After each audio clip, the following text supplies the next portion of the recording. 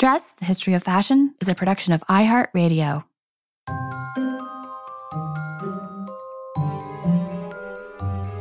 With over 7 billion people in the world, we all have one thing in common. Every day, we all get dressed. Welcome to Dressed, The History of Fashion, a podcast that explores the who, what, when of why we wear. We are fashion historians and your hosts, Cassidy Zachary and April Callahan. Cass, as you already know, today's episode is actually going to air on Halloween. So no doubt many of our listeners will be donning their costumes this evening for a little bit of trick-or-treating with their kids. Yeah, Sean he does not know this yet, but him and I will be dressing up as trolls and troll onesies tonight. We're going trick-or-treating with my nephews. But I think if you're an adult, you celebrated maybe this past weekend. I've been really enjoying everyone's posts. Miley Cyrus has been keeping me quite entertained with all the Miley Cyrus costumes. People are actually very creative this time of year.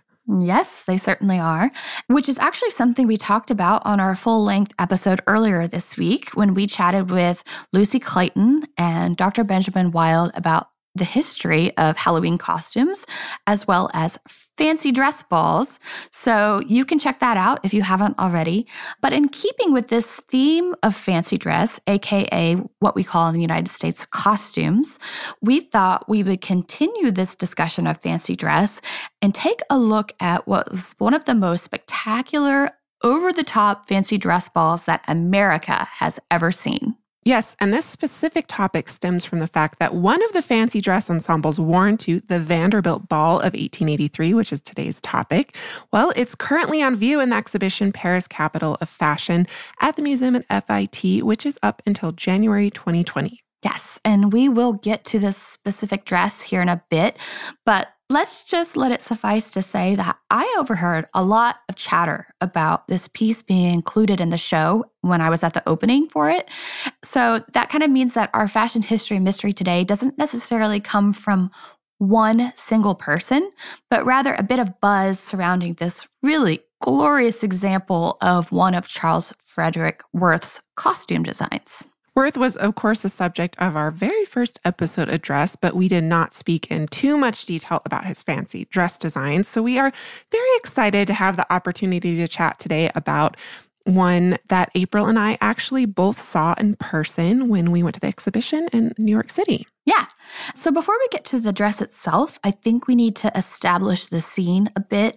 And I found this simply smashing article in the April 21st, 1883 issue of Harper's Bazaar that covered the Vanderbilt Ball, which spanned the late night and early morning hours of March 26th going into March 27th of 1883. And Cass, the prose is so lovely in this article, I think we should just quote it at length because we can't really do much better than this anonymous journalist who clearly attended the event. And we don't know if this person was strictly press or if they were perhaps a socialite who also wrote for fashion and society columns, which was an entire thing in the 19th century. But really, at that time, like who better in the know than the women who lived that lifestyle, which was a lot of times why they were those columnists. But would you like to start with the article? Because it's super fun. It would be my honor. So this piece in Harper's Bazaar begins, quote, "It is rarely the case that entertainment is so wildly talked about and so long and so eagerly anticipated as was this. A ball which had even invited a rumor so disagreeable, even so frightful as that the communists meant to attack the house and to sack it with its immeasurable wealth of jewelry, bric-a-brac, silver and gold, and objets d'art on this eventful evening. It is seldom that such entertainment goes off so serenely, without accident and without a single untoward event, as did Mrs. W.K. Vanderbilt's ball of March 26, 1883. And it goes on saying, the guests on arriving at the white marble doorway on Fifth Avenue were told to order their carriages at 4 o'clock. All around the neighborhood, a black, dense mass of figures waited to see the guests alight. A large force of policemen kept back this crowd, which looked dangerous. Whether the great question of wealth versus poverty, which agitates all minds now, was upmost in their minds, or whether it was merely curiosity, one cannot say.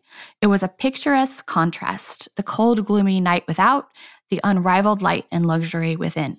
As one entered the spacious hall and was led by a powdered footman to the wide staircase, a sense of vastness overcame the gazer. It was like a Milan cathedral, this wilderness of white marble and stained glass. The broad staircase, like that in a feudal chateau, was wide enough for a troop of cavalry to ride up, and with its gradual ascent broken by frequent turns, it might even be ascended by horses. The ladies were shown into a grand state bedroom where a 4-poster bed, just as one sees in palaces abroad, or in the pictures of Le Croix. Out of this apartment opened a fairy-like dressing room, all mirror, painted over with apple blossoms, with an alabaster tub fit for Undine to take her swim in. Beyond this room, another magnificent apartment opened, where sat a little nun writing a regular bonne sœur de bon secours, which is kind of a French phrase meaning a good sister that does good deeds. And the article goes on to say that she was very pretty, and her black robes a contrast to the gay and glittering dresses which constantly arrived. Here gathered Mary Stuart, Lady Washington, Mother Goose, Mary Quite Contrary, Carolina Cornaro, aka the Queen of Cyprus during the Renaissance, a gypsy, and all the characters of the opera bouffe, ready to go down when the time came. It was 11 o'clock before the company descended to the superb French drawing room, a room a la Louise Quinze, where Miss Vanderbilt and Lady Mandeville sat to receive their guests. End scene. Yes, and get this cast, those guests that they just mentioned, there were more than 1,000. Whoa. Yeah. So basically, months earlier, invitations had been hand-delivered by quote-unquote footmen attired in livery to 1,200 of the best and brightest stars of the American social scene. And they were entreated to attend this fancy dress ball, which was hosted by Alva Vanderbilt, who was the wife of railroad tycoon William Kissam Vanderbilt. And this party quickly became, as noted by Harper's Bazaar, they said this earlier, the most eagerly anticipated event of the season. And there were all sorts of rumors in the press about the guest list, as well as like the preparation of some of the most sumptuous fancy dress costumes that America had ever seen.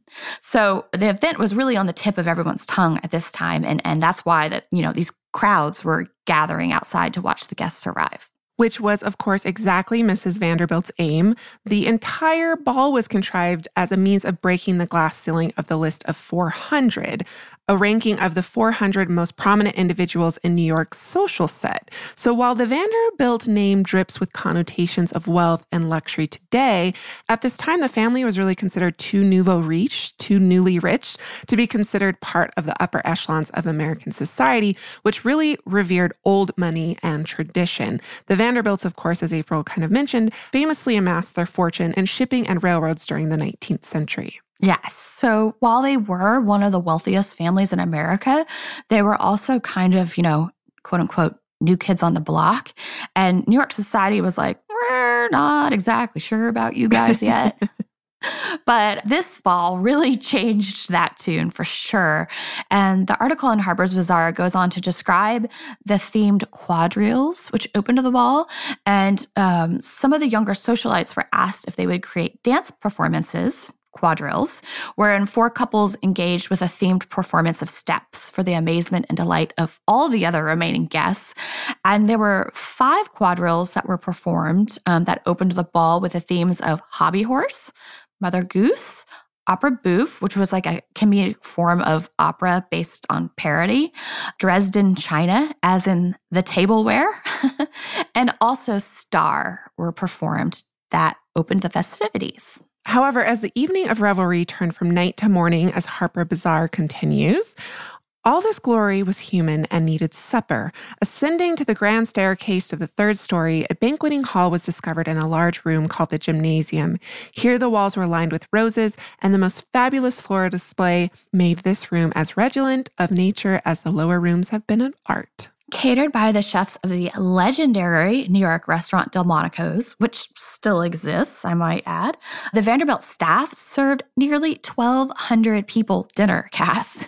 And I've worked in a restaurant before where we did 1,000 covers over the course of like 7 hours, but serving more than 1,000 people all at once is no small feat, as one can imagine. And Harper's again notes, quote, "Supper was luxurious in the extreme, and it was long after daylight before the superb chateau of Mr. W.K. Vanderbilt had been cleared of its motley troupe of late-night revelers. It was the best ordered, most cool, delicately lighted, and enjoyable ball ever given in New York, and for magnificence, quite unprecedented and credible to the host and hostess." And by cool here, of course, the writer surely is referring to temperature, not the level of hipness, because the latter meaning was not quite in mainstream parlance in the 1880s. Mm-hmm. But you know what was not actually cool, April, as we've kind of alluded to, was this shocking amount of money spent on this Vanderbilt ball. The press estimated the late-night revelries cost approximately $250,000 at the time, which is equivalent to the modern-day $6 million. Yikes. So they spent approximately $1.7 million in today's money on champagne for the party and $300,000 on flowers alone.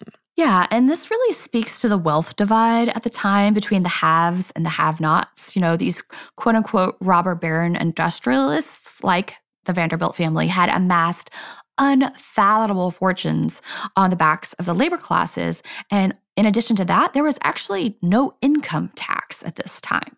So this wealth divide was clearly an issue on, people's minds, as Harper's Bazaar noted, despite also the simultaneous interest in, what the wealthy are doing and wearing narrative that was both promoted and vilified by the era's press. And if you think about it, Cass, that narrative hasn't really changed so much today. People today are still fascinated by the celebrity lifestyle. There's entire magazines and television shows that are devoted to this exact topic.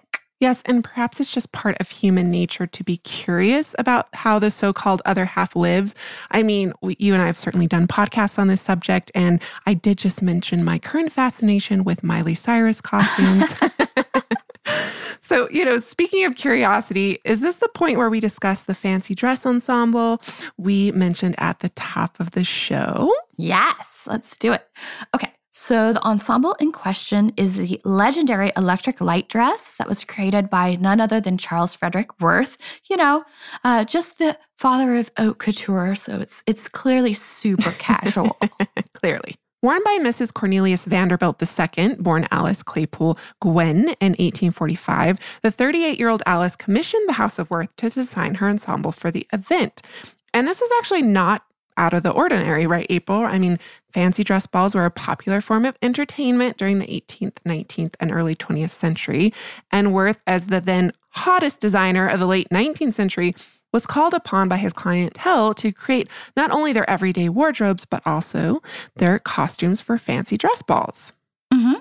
And Alice's decision to attend the ball as electric light is perhaps a little bit more poignant than one today might realize, because just 3 years earlier, so in 1880, Thomas Edison established the Edison Illuminating Company, which later became known as General Electric. And the sole purpose of the company was to deliver electricity nationwide, specifically, here what we're talking about in New York City. Yep. One of Edison's first successes, actually, in this was a power station in Lower Manhattan on Pearl Street. Yeah, which is my old hood. Do you remember when I lived in the apartment on Wall Street, Cass? I do. Yeah. So the Pearl Street station was just a few blocks away. So the building that I lived in for many, many years was an early specimen of architecture that was built with electricity hardwired in the 1890s, which is kind of cool, right?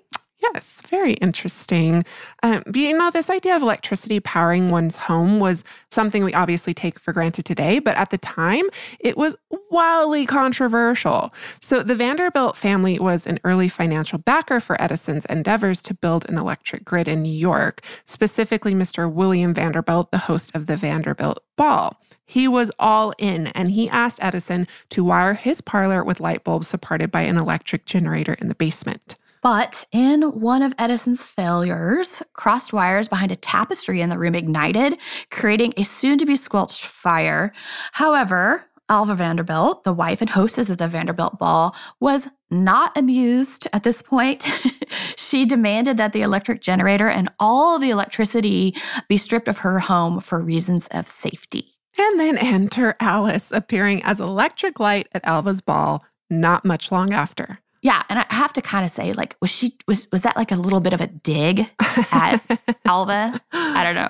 They were sisters-in-law and they were around the same age, so I don't know, maybe. But the style and silhouette of Alice's dress is very much in keeping with the 1880s corseted waist. You know, it's facilitating the bosom to be pushed up and out to there. Basically, it's on full display. And the skirt all the way to the floor, if not trailing behind for the evening. But the main genius of this dress is actually the embellishment. Oh, absolutely. You have zigzags and flecks indicating movement that really define this dress. And all this is done by way of threads wrapped in actual silver. Silver was, of course, costly. So while some of her fellow companions at the ball wore their family jewels in the form of necklaces, bracelets, and tiaras, Alice literally had her wealth sewn into her costume, which was undoubtedly just worn for this one night. Mm-hmm. And the off-the-shoulder dress and bodice of really kind of pale gold reveals a deep sapphire underskirt when it's viewed from the back. But the entire front of the gown and the shoulder embellishments are encrusted with silver and gold embroidery. And the deep, rich blue velvet of the underskirt kind of like sets the entire thing in contrast to each other.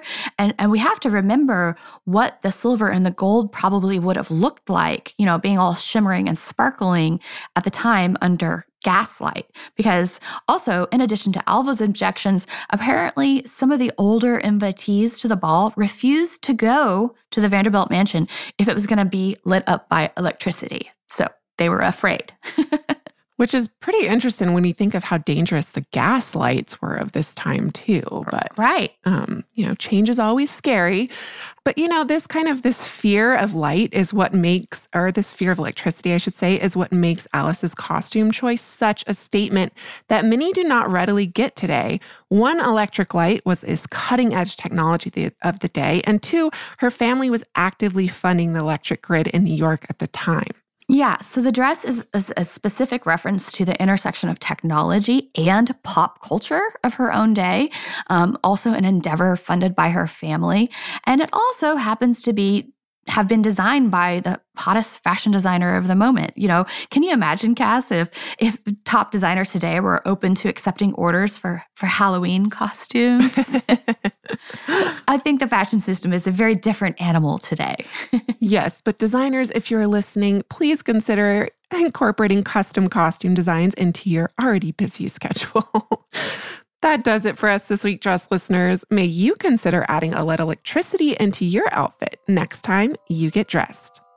And if you are in the New York City area, that light dress is on view in FIT's Paris Capital of Fashion until January 4th of next year, so be sure and check it out if you're in the area. Fashion-friendly reminder, we still have space available for our June 2020 Dressed Fashion History Tour of Paris, so head on over to likemindstravel.com for more information. And we also hope you'll join us on Tuesday for our full-length episode. And if you love Dressed, just a reminder that we have super fun merch, t-shirts, bags, stickers, magnets, and so many more items available to purchase at tpublic.com/dress. And because we are advocates for sustainability, all dress merch is not created until you order it. And our totes are also partially made of upcycled plastic. So thank you. We will see everybody on Tuesday. And thank you, of course, always to our producers, Casey Pegram and Holly Fry, and everyone else at iHeartMedia that makes this show possible each week. Catch you Tuesday.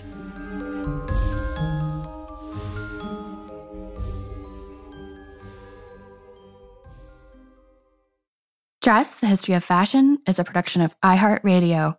For more podcasts from iHeartRadio, visit the iHeartRadio app, Apple Podcasts, or wherever else you get your favorite shows.